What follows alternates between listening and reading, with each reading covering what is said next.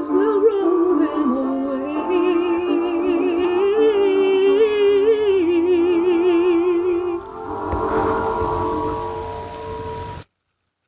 Welcome to the Inspired Word of God. I'm Marcia. The message today is called Choose This Day. Joshua 24:14. Now therefore fear the Lord, and serve him in sincerity and in truth, and put away the gods which your fathers served on the other side of the flood and in Egypt, and serve ye the Lord. The fathers that served gods on the other side of the flood that Joshua is speaking of were the people who served false gods before the flood that destroyed life on earth, except Noah, his wife, 3 sons, and their wives. Ironically, some of these people would continue in that same false worship and idolization after the flood, once the earth repopulated. When people haven't experienced God's judgment, they can't relate to the severity of what can happen to them. In Joshua 24:15, he continues to address the people by saying, "And if it seem evil unto you to serve the Lord, choose you this day whom ye will serve, whether the gods which your fathers served that were on the other side of the flood, or the gods of the Amorites, in whose land ye dwell. But as for me and my house, we will serve the Lord." Some served false gods before the flood. Others followed the Amorites in their false worship. But Joshua let them know that he was going to serve God. In Exodus 23, it says, "Thou shalt have no other gods before me." This is one of the 10 commandments. When the Lord says we shall have no other gods before him, he means it. 1 Corinthians 10:22. Do we provoke the Lord to jealousy? Are we stronger than he?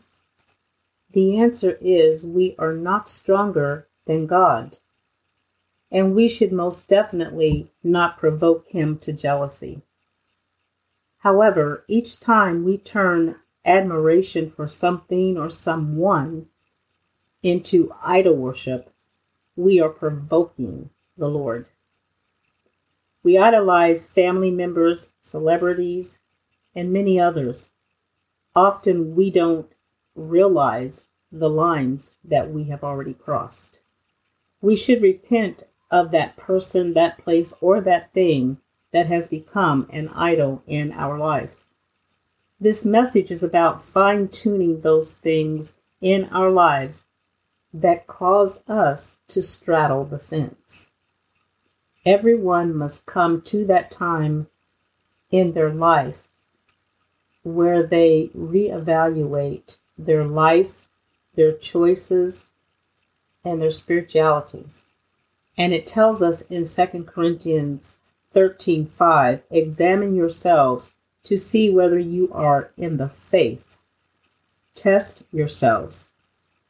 Do you realize that Jesus Christ is in you, unless, of course, you fail the test?" Now, this was the Life Application Version. The King James Version says, "Examine yourselves, whether ye be in the faith. Prove your own selves. Know ye not your own selves, how that Jesus Christ is in you, except ye be reprobates." To examine ourselves means putting in the time to inspect or scrutinize our feelings, thought, and what we honestly believe concerning God. Do we believe in him or not? To prove is to establish the truth and the genuineness, to show oneself to have the character or ability expected of one, especially through one's actions. And a reprobate is a depraved, unprincipled, or wicked person. It comes down to evaluating ourselves and whether or not we are genuine. Do we have the character that the Lord wants us to have? It is important to recognize within ourselves if we believe or not in God. It tells us in Lamentations 3:40, "Let us search and try our ways and turn again to the Lord." In Matthew 15:8 and 9, it says, "This people draweth nigh unto me with their mouth and honor me with their lips, but their heart is far from me. But in vain they do worship me, teaching for doctrines the commandments of men." You can cozy up to God with your words. You can preach His word to people and twist it to come out to be your doctrine, the doctrine of men. But while you are speaking those words, God is looking at your heart. James 4:4, "Ye adulterers and adulteresses, know ye not that the friendship of the world is enmity with God? Whosoever therefore will be a friend of the world is the enemy of God." We make the mistake of believing we can live how we want and be immune to the judgment of God. If God says not to do something in His word, why do we tempt Him in disobedience?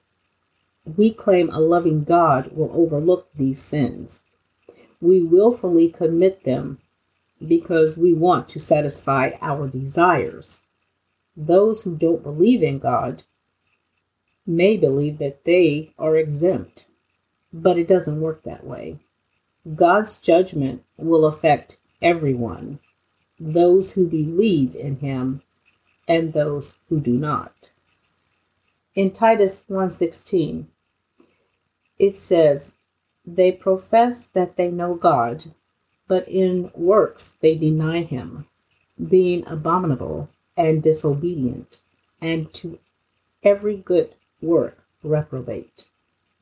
As stated earlier, a reprobate is a depraved, unprincipled, or wicked person.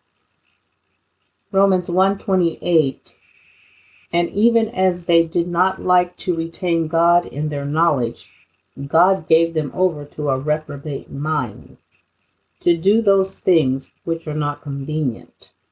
When the Lord turns you over to your wickedness, that is something no human should want. God is patient and will give chance after chance.